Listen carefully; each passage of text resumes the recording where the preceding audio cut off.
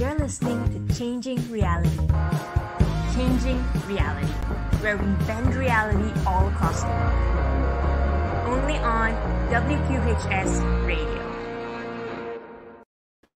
So hello everyone and welcome to another episode of Changing Reality. Welcome one, welcome all, and Happy New Year for all of you who are tuning in for the first episode of the new year, and maybe you're still getting to know the show again. You're back from your holidays in December.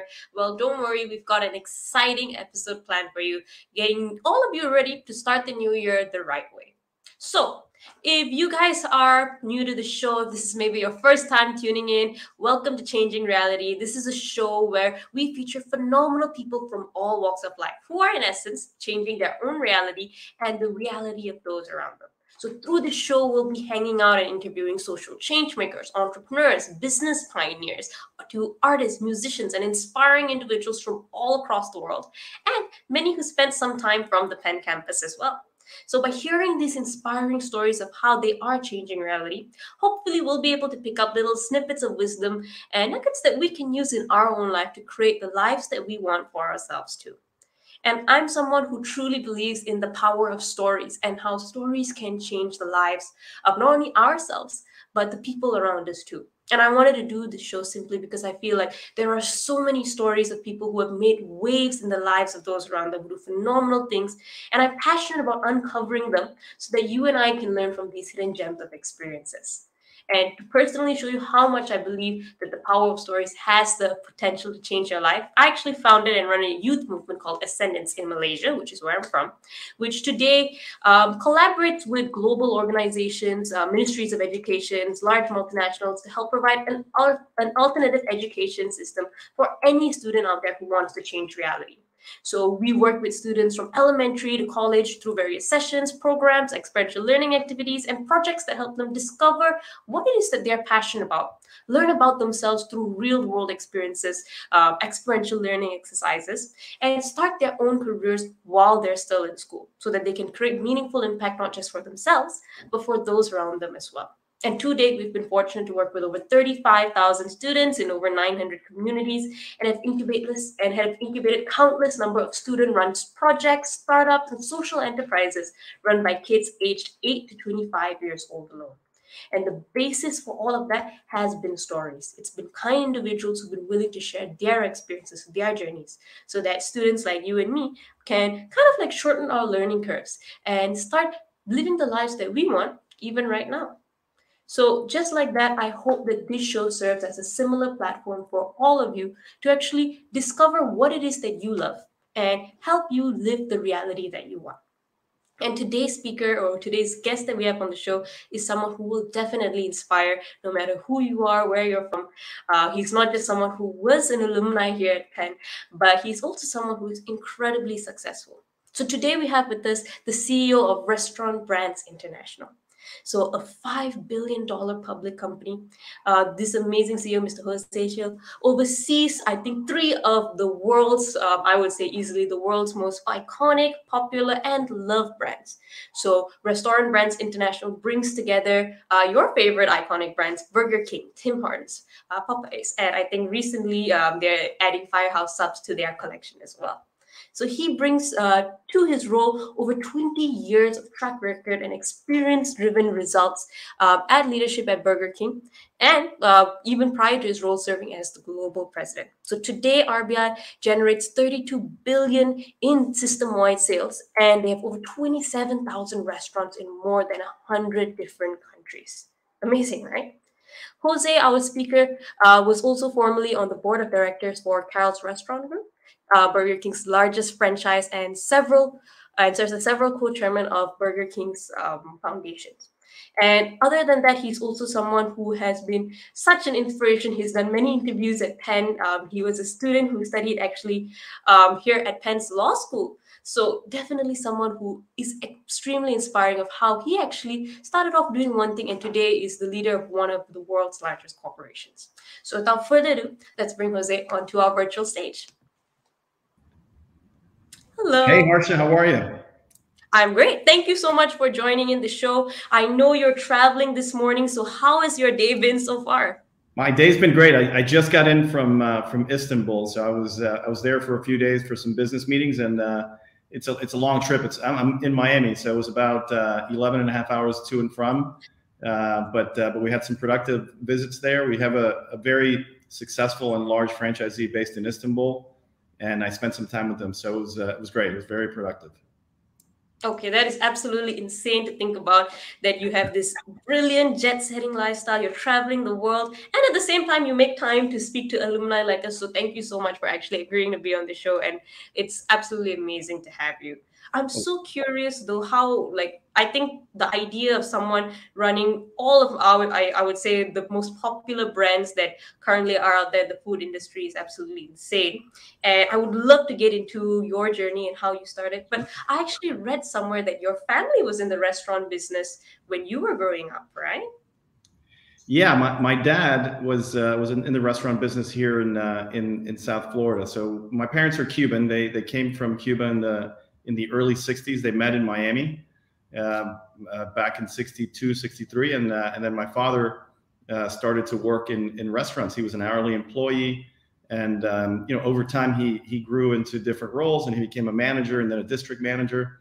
And so when I was growing up, he was a district manager for several locations here in South Florida. My parents split and divorced when I was about 10 years old. And I remember very fondly that my dad would pick us up, my sister and myself, but typically it was myself at this point. I was 10, 11 years old, and he'd take me to the restaurants. There was one in Miami Beach. It was a Lum's. It was a casual dining restaurant that served great hot dogs and big fries. Anyhow, he'd drop me off at the store.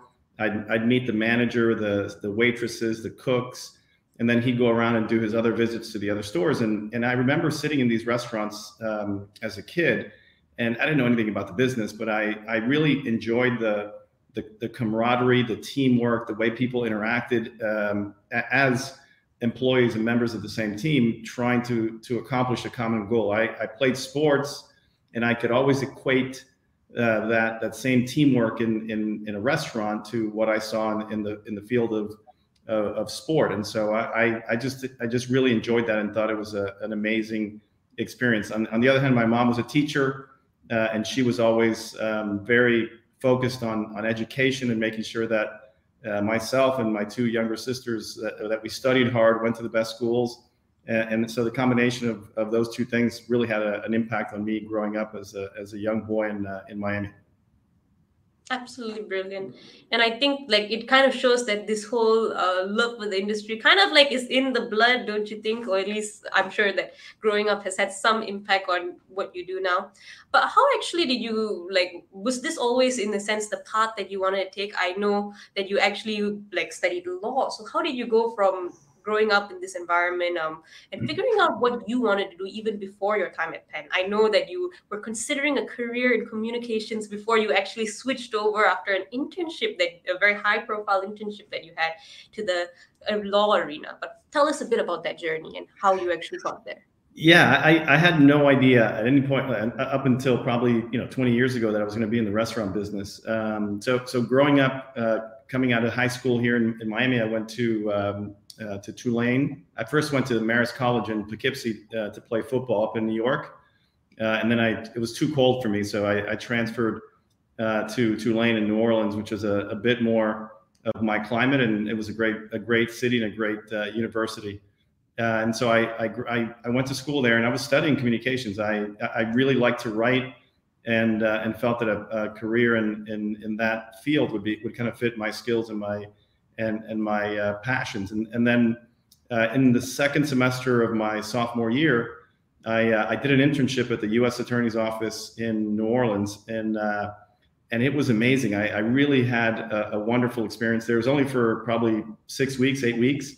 But I got to see how lawyers and teams supporting the lawyers worked on big cases, and even though I was a very low-level intern at the time, the atmosphere was reminiscent of what I mentioned earlier in the restaurants and in sports, which there was a lot of teamwork and people working passionately behind a common goal and trying to achieve a common objective. And so really inspired me. I looked into it more and more, and then got a second internship the following year at a private law firm, a big law firm in Miami, named Holland and Knight. And there was I was basically a office services runner. So I was helping the lawyers with copies and doing and running. At the time, you had to submit files to the court manually and physically. Today, it's all electronic and digital.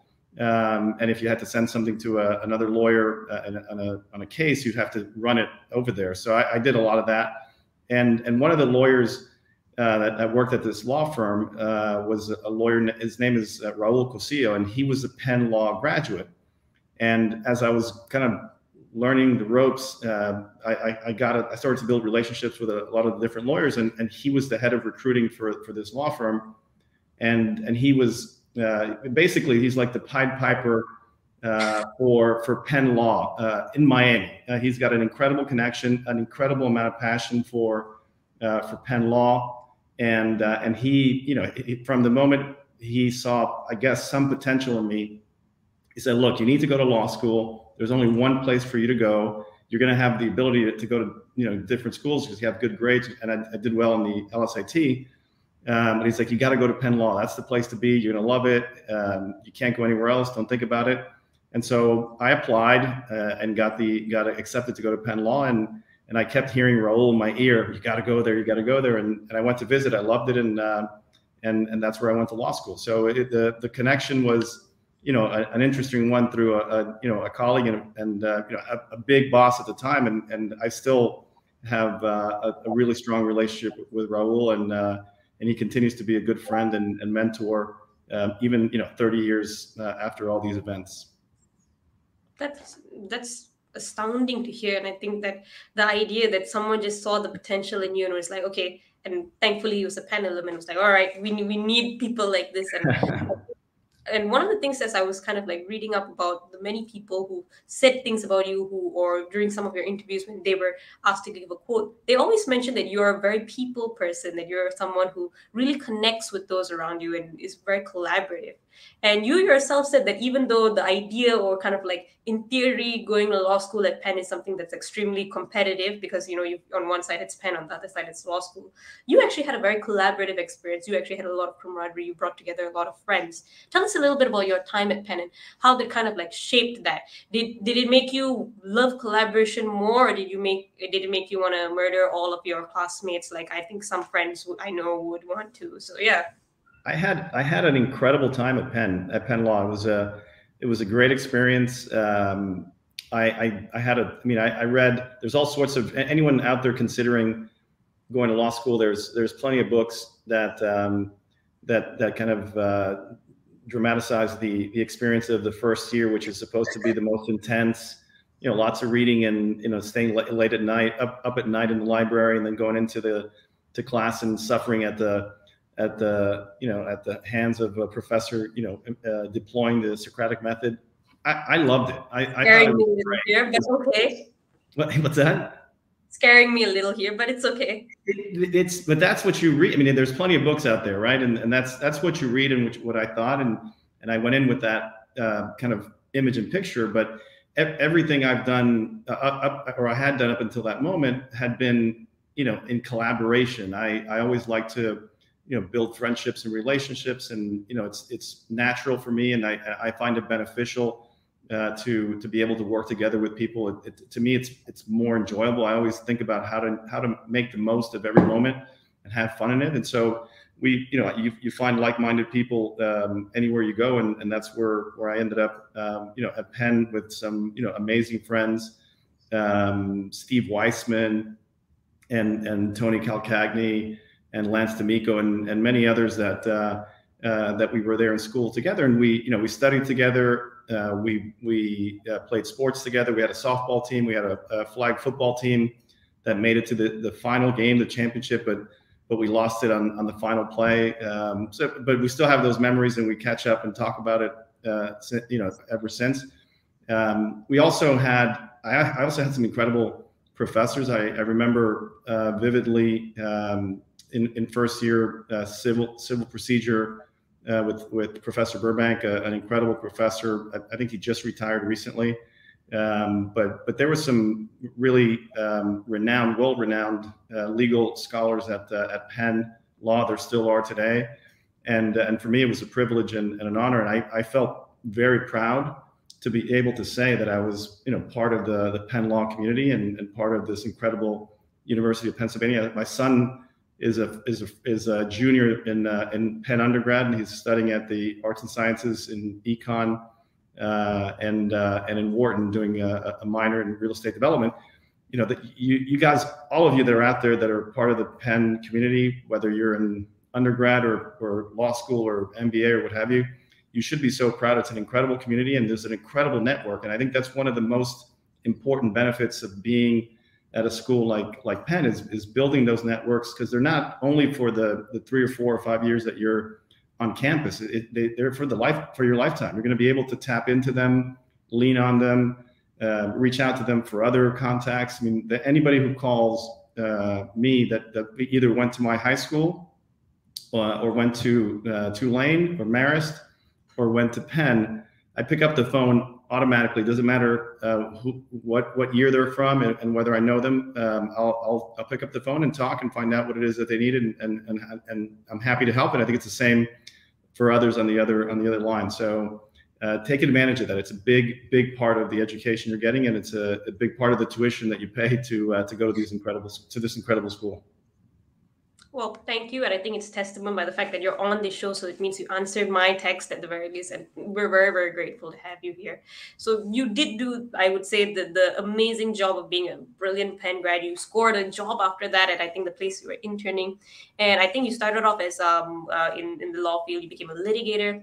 Why then later choose to apply to go to Burger King? And I remember recalling reading that when you wanted to apply for the job, you didn't have necessarily the prerequisites for the kind of like corporate law job at Burger King. So why in the first place did you decide, okay, you know what, let me try something different from the regular world of law? And how did it go? What was your internal process when applying? Were you nervous? Were you just like, I'm gonna throw my hat in it? Or were you like, you know what, I'm a shoo-in. They're gonna love me in a way. Like, what were you thinking going in?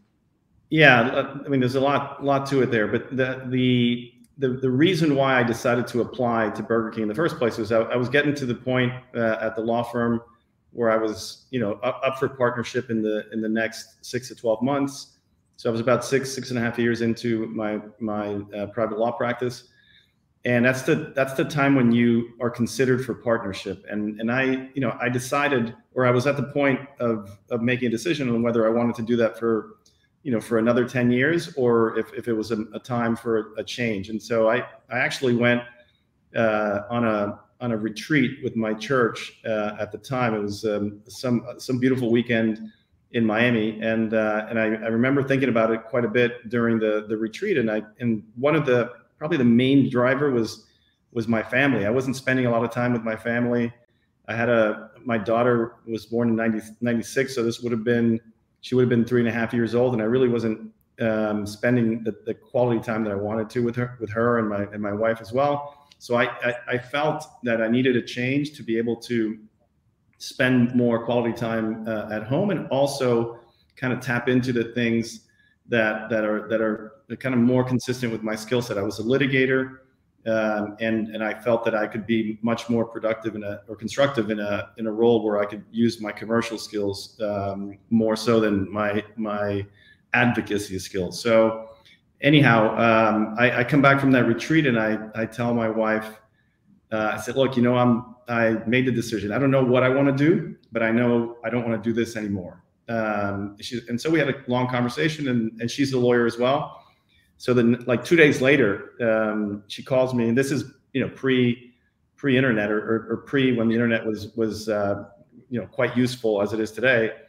She calls me and says, hey, I was reading the local newspaper, and there's a job offering for an in-house lawyer. So I went to find it, opened up, and it was for Burger King. Burger King Corporation is hiring a lawyer, and then I read the job description, and they're looking for a lawyer that has patent law, corporate law, supply chain, trademark, and a few other things, none of which I had ever done. I had no idea. I never took a class on it, and I never did or handled anything related to any of the specialized areas that they were talking about. So I was like, Annie, this is not for me. They're looking for somebody else. And she's like, look, don't worry about it. You'll figure it out.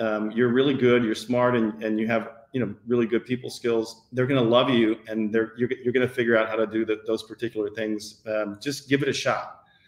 And so she motivated me, inspired me to do it. And then we remembered that I had a good friend that served. This goes back to the importance of networks and relationships. A friend who served on the Dade County Bar Association Young Lawyers Division. That's how old this is how long ago it was. Her name is Jill Granite. She and I served on the same board, and she worked at Burger King. She had just joined Burger King as a real estate lawyer. So I called her and I said, hey, Jill, listen, I saw this position you guys are posting at Burger King. She's like, yeah. And I said, well, I'd like to apply for it. She's like, yeah, but you don't do any of these things. And I said, don't worry about it. Look, just make sure that the hiring lawyer, whoever it is, gets my resume and tell him or her to give me a shot. And she's like, all right, I'll give it a shot, but it's unlikely. I said, don't worry about it. If I get a shot at an interview, I'll take it from there. And so she did. The interview process went well. The lawyer, the hiring lawyer, said, look, you don't need the qualifications, but you're really good. You sound like you have a good broad experience. And I went through a bunch of different interviews, and I ended up getting the job. And today, this is 21 years ago. Today, Jill, who introduced me to or gave me the chance to come in, she's our general counsel. So she's the head of legal for the entire company. And she tells a story all the time. She says, look, and I'm her supervisor. I'm her boss now, right? And she's like, he wouldn't be here if it wasn't for me. So he thanks me every day for this opportunity. So anyhow, it's a funny anecdote in a long journey, but again, important element of that is there's two things that are, I think, or at least two things that are important. One is the networks that you build and the relationships that you build over time. They're not just for friendships, right? I mean, if you need help, if they need help, that's what you're there for. So pick up the phone and ask, or pick up the phone and listen, because it's really important. That's what you do. That's why you build relationships, and that's what these lifetime relationships are all about. And two is that you need to take risks, and if you fail, it's okay. You'll never know if you're going to get a chance to do something really special if you don't give it a shot. So it would have been very easy, and actually quite logical to say, look, I can't apply for that job because I don't meet any of those qualifications. But in this scenario, in this situation, I was able to, and it wasn't that I was kind of finagling my way through it. I was able to say, look, I understand I don't know any of these things. I told the truth, but what you need is someone who can build relationships with the clients. I can learn the content, I can study it. And if it gets really complicated, I'm sure we use outside lawyers to help us solve problems. But what you need is somebody who can help manage the team and the business, et cetera. And so that's what I did. And that's what I've done, basically throughout my entire life. And thankfully, knock on wood, it's been a recipe for some success over time. That is a beautiful story, simply because there are lots of moving parts. Yes, connections are there, and there's a lot of experience needed, or sometimes it's what you pitch. But at the end of the day, I think it boils down to who you are, and whether you in that moment where you get the opportunity can, convince the other person, or to show them that you're serious about something, that you can actually take the role and take the responsibility and run with it. And this is something that you did, not just, I think, in switching over to being part of the Burger King team, but also later when you wanted to move from law to operations within the organization itself, if I'm not mistaken. And again, it's taking a risk in something that you do not know much about, something new. Many people would even hesitate, as you said, to put themselves forward to say that, okay, I don't have this experience, let me try anyway. What do you think made you different from all of these people that enabled you to, number one, at least have that thought that you should do something different? Was it just passion for trying new things? And number two, what do you think was the difference that other people saw in you that enable them to give you this trust? Yeah, look, it's hard to comment on how, what others see We're not in mind readers. you, but I think what's been kind of a consistent theme and kind of an approach in my journey over the years is that I'm very optimistic. I feel very comfortable in almost every scenario and feel that I can get to the best possible outcome in any scenario. And not because I'm the smartest, but because I'm willing to work harder than anybody. I don't care who gets credit. I care most about achieving the goal or winning, and trying to find people that have the same mindset and approach and bringing them together to achieve that common goal.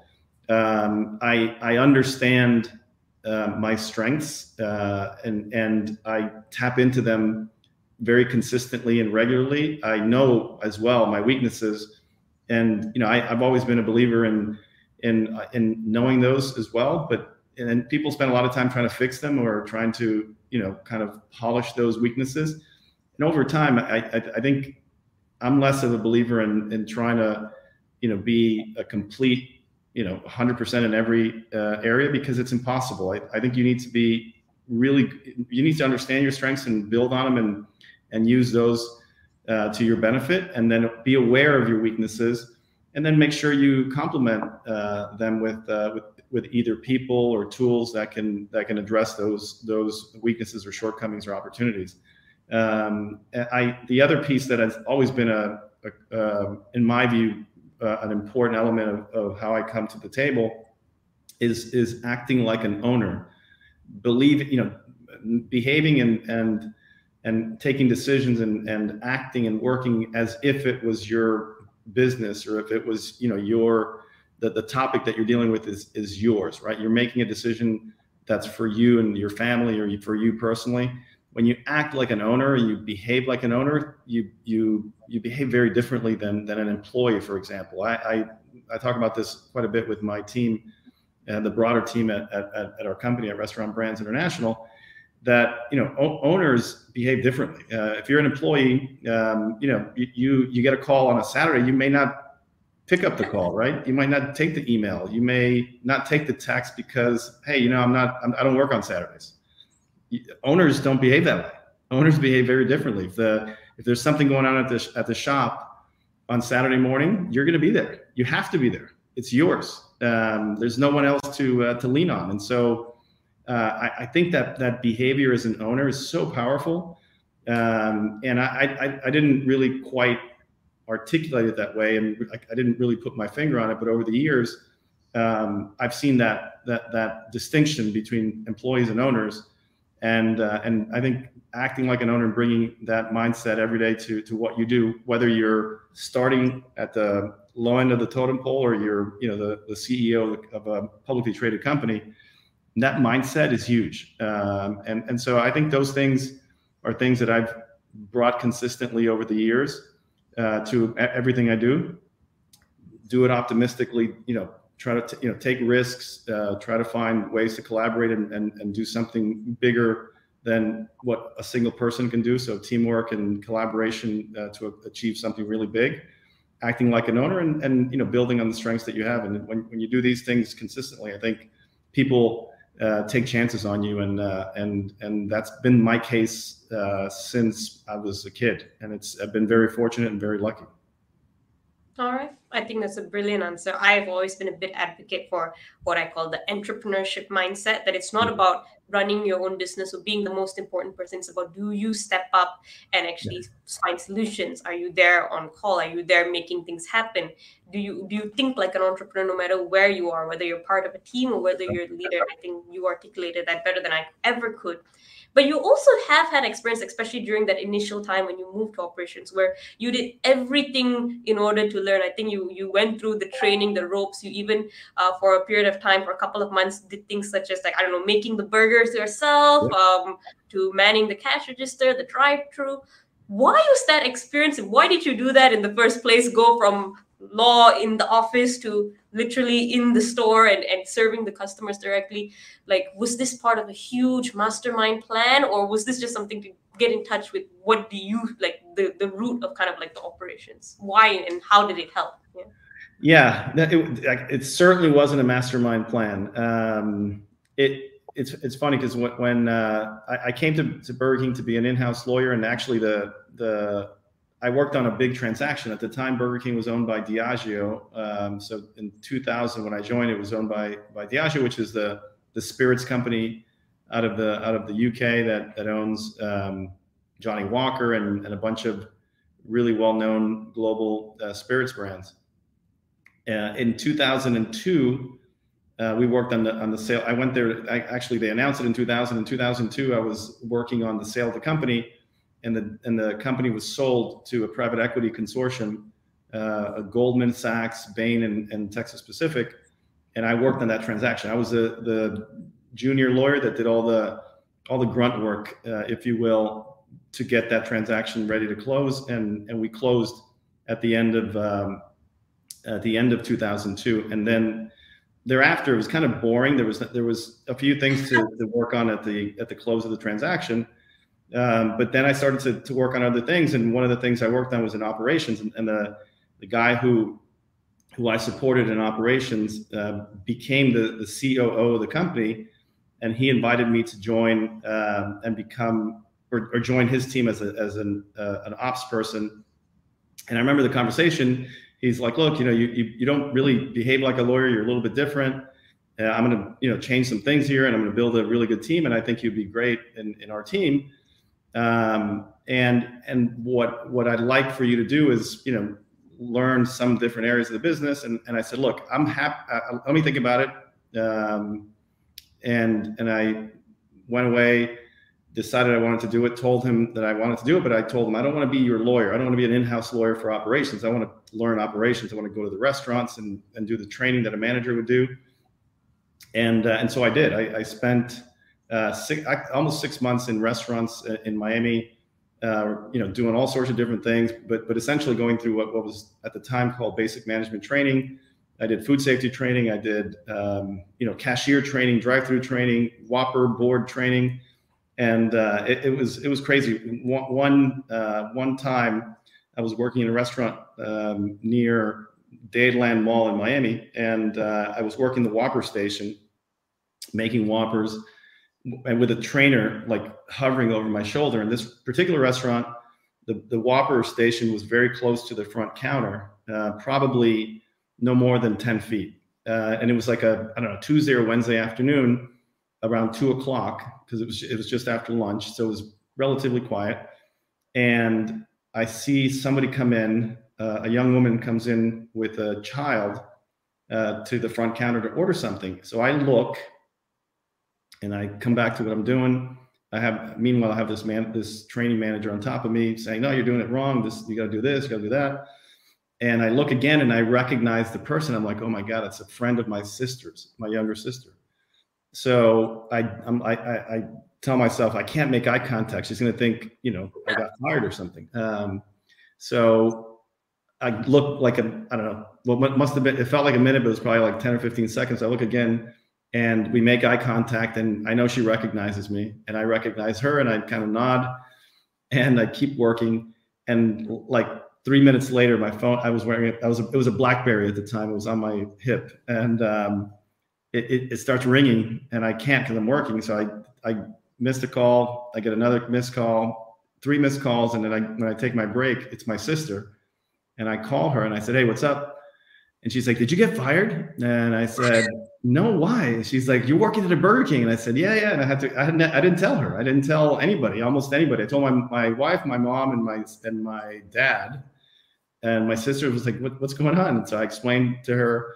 But that's kind of it was not a glorious or glamorous transition. It was a real transition. I wanted to learn the business and wanted to learn what it was to run a restaurant, because if I was going to be effective in helping in operations, I needed to know how to run a restaurant. And so it was super powerful. That experience was incredibly valuable for me.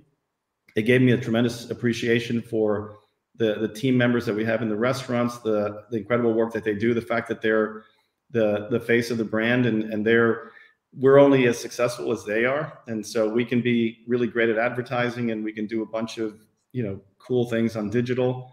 But the experiences that you have in our restaurants through our team members is really the version of the brand that you take home. And so, understanding that and appreciating it and respecting it has been a big part of the journey that I've been on since moving into operations as a result of that experience. Absolutely brilliant. And I think anyone everywhere working at a Burger King right now feels a lot more confident knowing that the CEO of any of your brands has had that experience.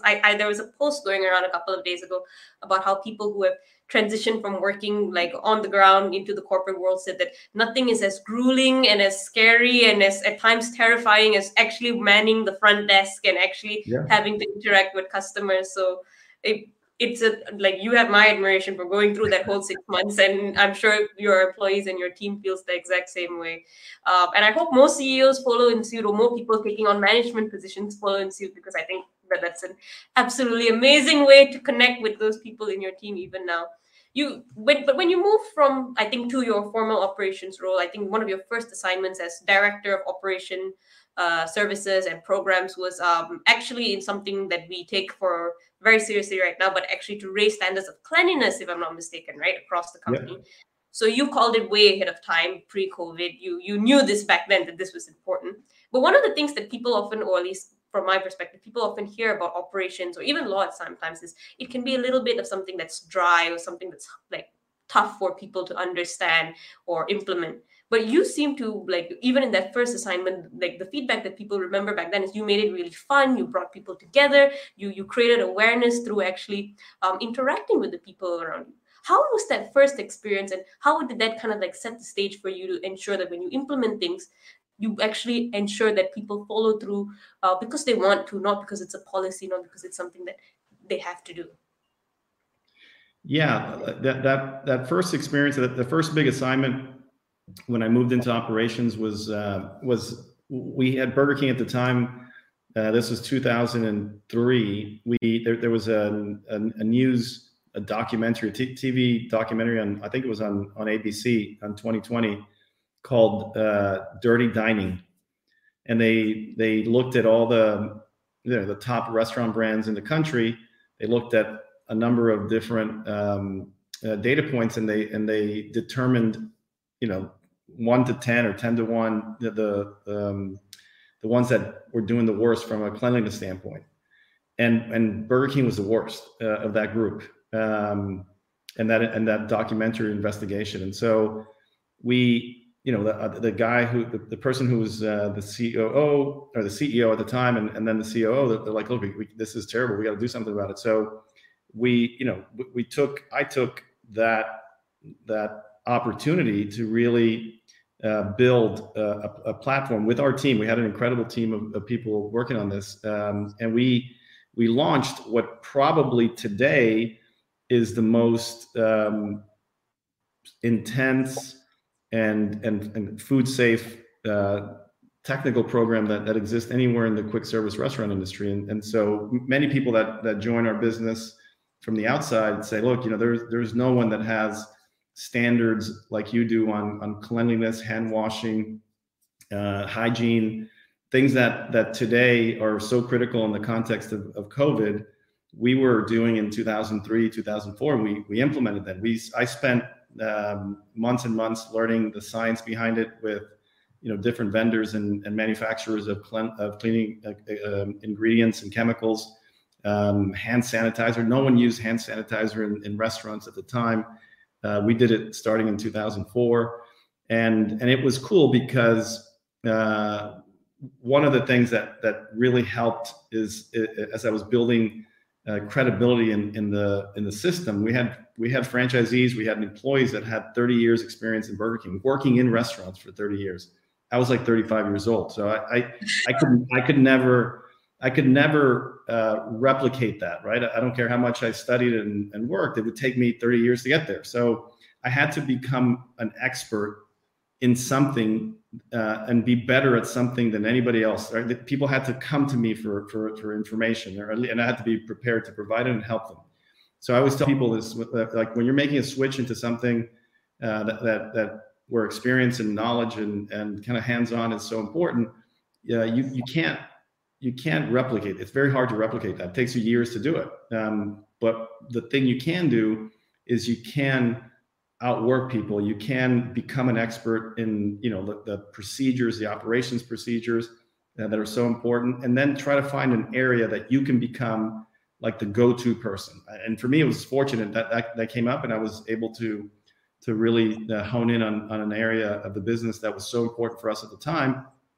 And now, fast forward almost 20 years later, when the pandemic hit, we really leaned on our credentials in that area. We actually, like 2 days into the pandemic, I called our chief marketing officers for each of our brands, for Burger King, Tim Hortons, and Popeyes, and said, guys, we need to go out to the restaurants and we need to film new commercials like now, because no one ever advertised like the basics. Your kindness procedure. Yeah, the functional basics of the business. Drive-through is relatively contactless, and then all the cleaning procedures you have. You don't do commercials like that. You do commercials on food and other things. So we went out and we did in like 2 days.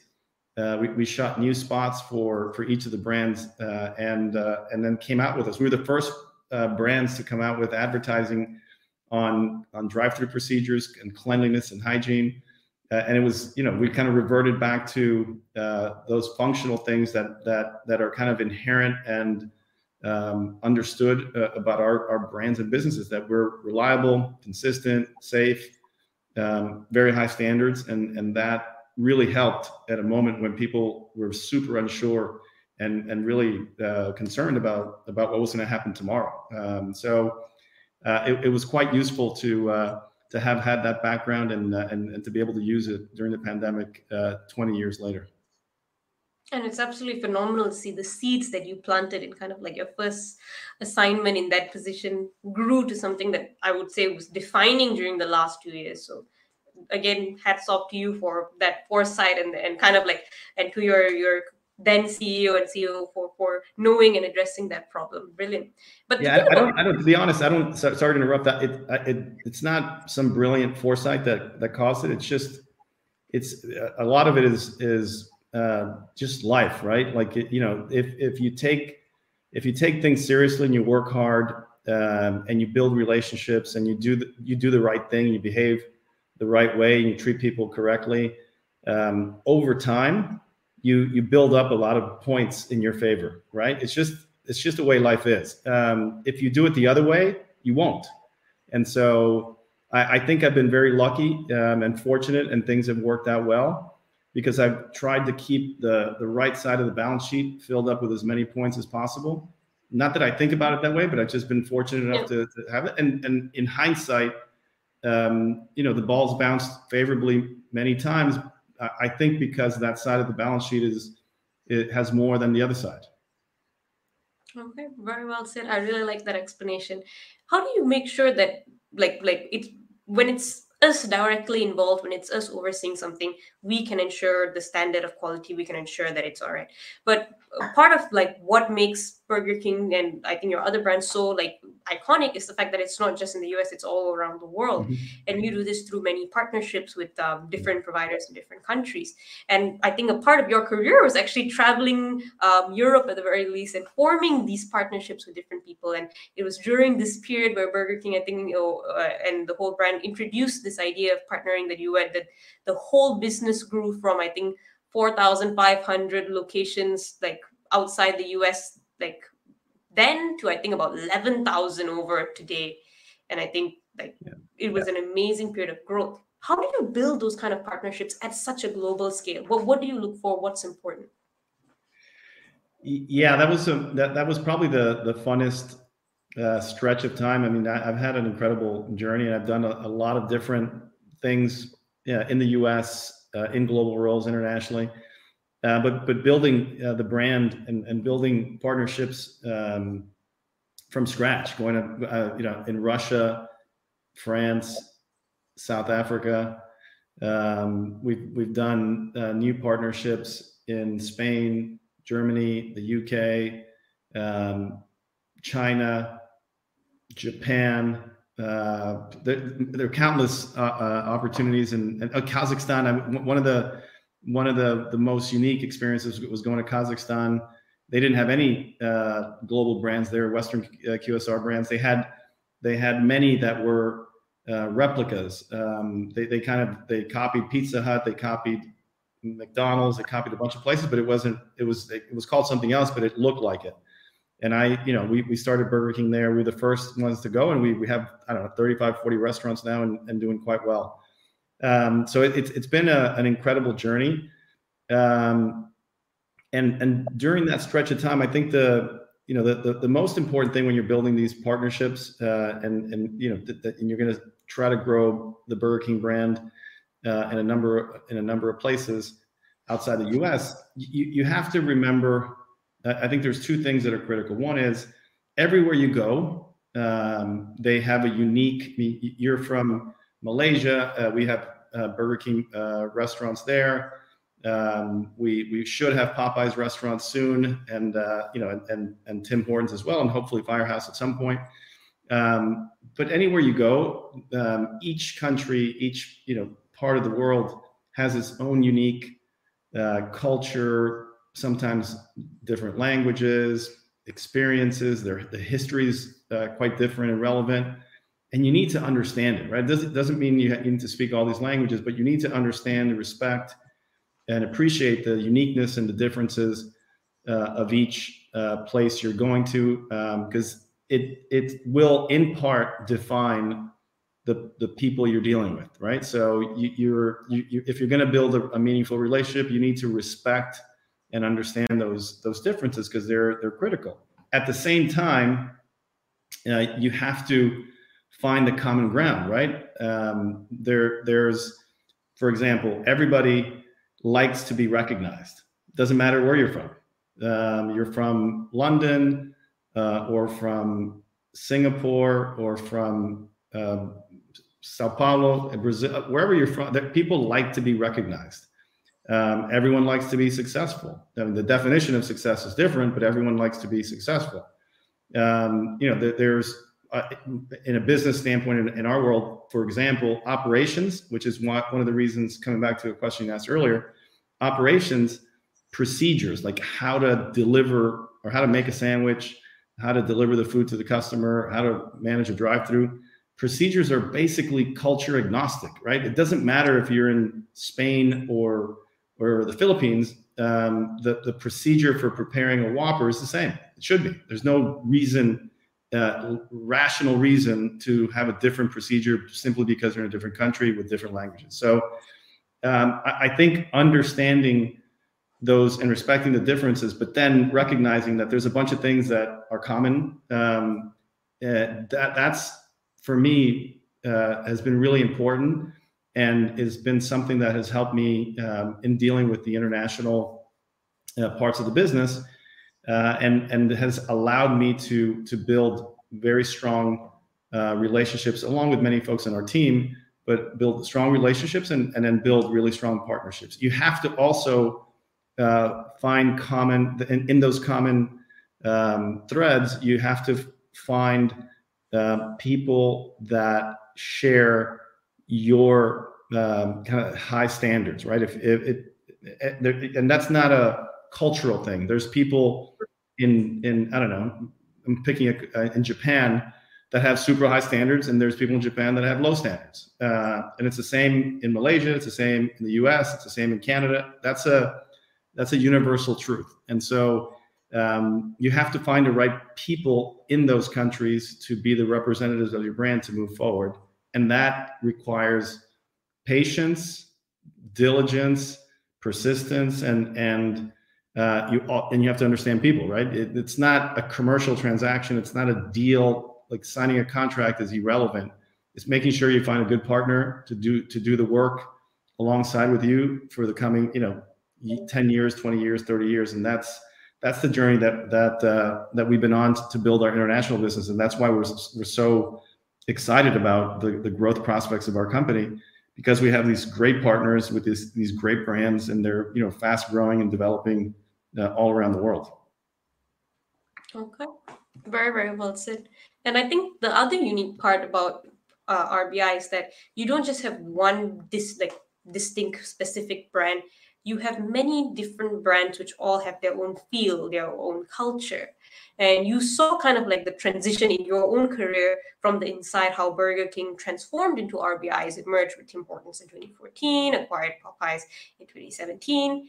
What were the difficulties navigating these various cultures and audiences and structures of three different brands? I think adding a fourth now. And how do you make sure that each of them maintain their uniqueness as they now become part of a larger group? Yeah, that's probably been the hardest thing, because we felt and I feel that it's important to have one culture in the company, while at the same time maintaining the kind of the DNA of each brand. And so the brand DNA has a lot to do with what you see in the restaurants, including product quality, the restaurant the experience, the technology, the look and feel, the culture of the company. We felt, and I feel that you can have a common culture that permeates throughout the entire organization through different brands, and we've taken different elements of that from each of the brands. So the culture that we have today at RBI is an amalgamation of what we always felt since the beginning, since the acquisition of BK in 2010. Things like ownership, dreaming big, meritocracy. These were like fundamental elements of the culture from day one. We kind of peppered it or seasoned it with things that we picked up from Tim Hortons and Popeyes, like creativity and innovation, diversity being an important part of it, being a hardworking good person. So we modified and updated our values as a company, which form a big part of our culture. In 2019, end of 19, beginning of 20, right before the pandemic, and it was a refresh of things that were critical and kind of fundamental from day one, but also what we saw come along from the acquisitions and the mergers with Tim's and Popeyes. And now, as we the fourth brand that we just acquired, we closed the transaction in the middle of December, is Firehouse Subs. It's out of Jacksonville, Florida. It's an awesome brand. It's small. It's 1,200 restaurants today, but we think it has huge potential. And they built it's a 27-year-old brand that started in 1994 in Jacksonville. They built an awesome business, but more importantly, their purpose is even more important to them than selling subs. They have a purpose that's focused on public safety, and they have a foundation that's raised about $70 million and contributed like $65+ million in grants and with public safety equipment. They Jaws of Life, boats, all sorts of different things that are used by fire departments and police departments all around the country, all around the U.S. and Canada. And they put that purpose, public safety, because the founders were two firemen. They put that purpose ahead of everything else. And as a result, the brand, in all the metrics out there on brand health and brand love, is one of the top sandwich brands in the country by leaps and bounds. And so we're really excited, and that's something now we're going to bring into even more to the fore of our other three brands, because we see the power of it in the work that we've done in advance of the acquisition. All right. I think you're totally right. And I think especially now, I don't know if it's because we're moving into the world of Gen Z, where everything like is as important as kind of like the effect it has on the people around it, on the environment around it, on what's the social good behind every brand. Because I feel like we as people are becoming a lot more conscious of where our carbon footprint is, what is the effect we have through our spending. And I think that RBI in general has been extremely inspirational. I think has been a leader in kind of like taking the steps in addressing these recent social and environmental issues. And these can be things that are so easy, that could be so easy to just brush off. Like one of the things you did was introduce, I think, plant-based alternatives for like some of your food, which typically would be meat and all of that. So these are just things that you could easily brush off as, oh, some people are doing this. Like not everyone wants a plant-based initiative. We've always done things like this. But you actually take the effort as a brand, as a company, to listen to the consumers, to see where things are going, to even care about the environment. I think, which is a huge thing, and it's not something that I think we should take lightly. Mhm. And I think it's absolutely brilliant. You even have, I think, a net zero emissions by 2050 goal, That's right. which is brilliant. But why do you think this is so important right now?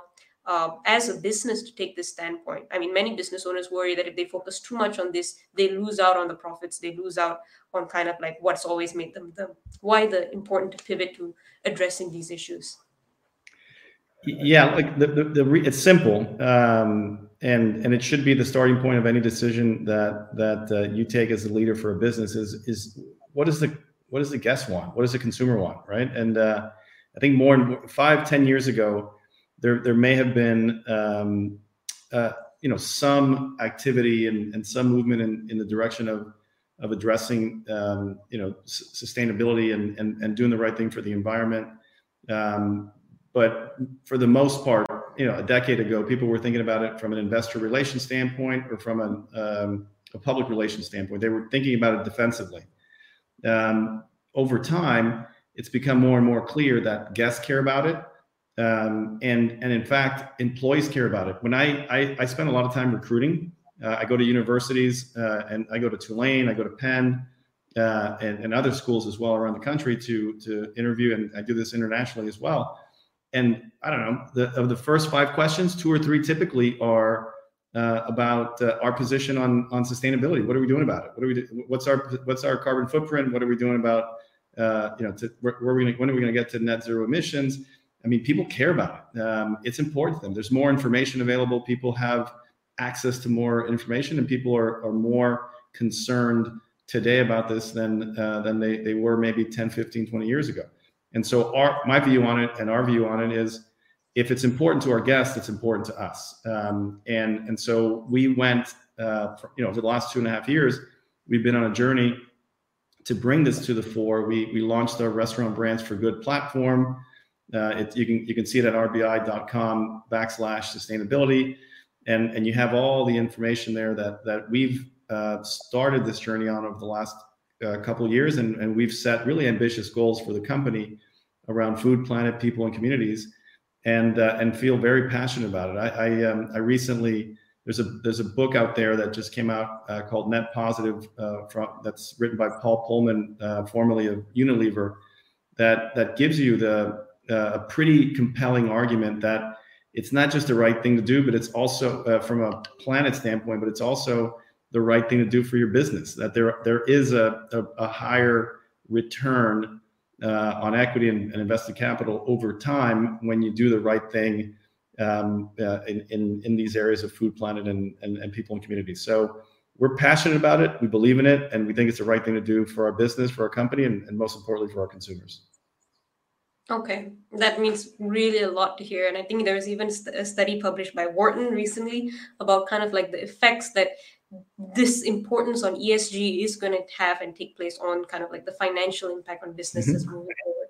So again, I think you guys are ahead of the curve a little, and I hope more companies follow in suit. It's something that I personally have been very passionate about. And I love that part where you said it's not about doing things like reactionary. It's not just something from a public relations standpoint anymore. It's something that becomes integral at every layer of the business. And I hope more of the companies that I'm going to send this to all of the companies I've been working with and just say like, hey, this amazing person said this, I think you should listen. But no, I think very well said. And I know we're almost at the end of our interview, but I would like to ask one last question, simply because everything that I think can be found about you, any interview that you've given, articles written about you, always describe you as the person that brings teams together, someone who inspires just by kind of like your love for the people around you, for your team, for your employees. And you've been a constant champion on focusing on kind of like empowering, building, and engaging your team. But we also know that the last, I think, almost 2 years have been very tough on like restaurants, businesses, especially in the F&B industry, or actually any business who has a store, because everything's been either on lockdown or with very stringent rules and regulations. How has it been as kind of a leader of this huge company, balancing on one side the turmoil or business turmoil in a sense where there's an effect on work, but also having to take care of kind of like the well-being, the emotional well-being of your employees, and balancing the both? Because it's been something that's been tough the last 2 years, not just in a professional capacity, but also in a personal capacity. How do you approach all of that as a single leader, like looking at both sides? Yeah, look, my view on that and kind of my learnings over the years, especially over the last couple of years, is that the output is the business performance, right? The results that you see financially, and the sales figures and all these sorts of things. That's an output of doing the right things, earlier in the stage in the journey, right? And the most important piece is the people. Having the right people, taking care of them, having clarity of purpose for them, communicating well, engaging them, making sure that they feel part of the team and the family that you're creating. And so when the pandemic, it's been my philosophy and my approach for forever. And when the pandemic hit and we started to see the impact, we started to deal with it in China, because we have a big business in China, back in January. And then we saw it hit Italy, and then Western Europe. And we knew it was coming to North America, which is where we have our biggest business. So we were somewhat prepared, kind of based on what we had seen. And early on, I decided, I grabbed a couple of our team leaders and leadership folks, and we talked about what we wanted to do and how we would move forward in this environment. And the conclusion of that 1 hour meeting was, look, we don't know what's going to happen. We don't know what's going to kind of transpire over the next couple of days, weeks. We don't know if this is going to be a 1 week thing or a 10-year thing. Who knows? We're going to face unprecedented challenges. We're going to be dealing with things we've never dealt with before. We're going to be in a fire drill constantly.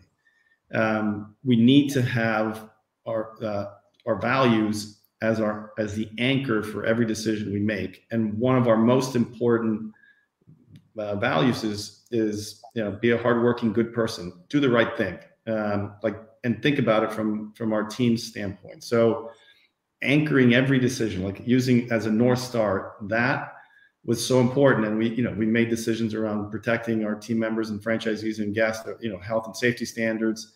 We leaned into many different aspects that helped us do the right thing in the most difficult of circumstances. And coming out of it, I think we become more powerful as an organization. We got designated as a great place to work in 2020, and now again in 2021 for all 4 of our offices. So it was the first time we got that designation. It's an official designation that we're I'm very proud of, and I think our entire team is. We just had a town hall this morning with everybody to share and celebrate the fact that we got it again in 2021. We also took bold steps in 2020 around diversity. I sent out an open letter in 2020. I sent out like 2 or 3 or 4 open letters on different topics, including diversity and our commitment to diversity. I shared in the summer of 2020. So these were tough moments. Wasn't clear what was going to happen in the business, but what was clear is that if we took care of our people, did the right thing for the long term, and inserted purpose into our organization, including around diversity and around sustainability, that we would come out of it stronger. And that's turned out to be the case. Okay, very, very well said. And I think that all business owners and CEOs should take a master class from you at the very least of how do they navigate tough times and good times as well. Because I've personally thought this conversation's been very enlightening. I think our audience feels the same way. And thank you so much for actually joining us and having this conversation. I only hope it has been at least a little bit as fun as it has been for you, as it's been for us listening and learning from your experiences. I've really enjoyed it, Harsha. Thanks so much. It's been an honor to be here with you. Congrats on all your success with your organization, and I wish you the best of luck. And a big hello and good night to all my friends out there at Penn. Look forward to seeing you soon. Well, thank you so much for joining us. For all of our audience, you guys have been phenomenal. Today's been Changing Reality. If there's any questions that you have about today's session, if there's anything you want to talk about, do make sure to leave it in the comments. And with that, unfortunately, our session for today draws to a close. And we'll see you guys again next week at 10 p.m. ET. Bye. See you on Thursdays. Bye-bye. Thank you. You're listening to Changing Reality. Changing Reality, where we bend reality all across the world. Only on WQHS Radio.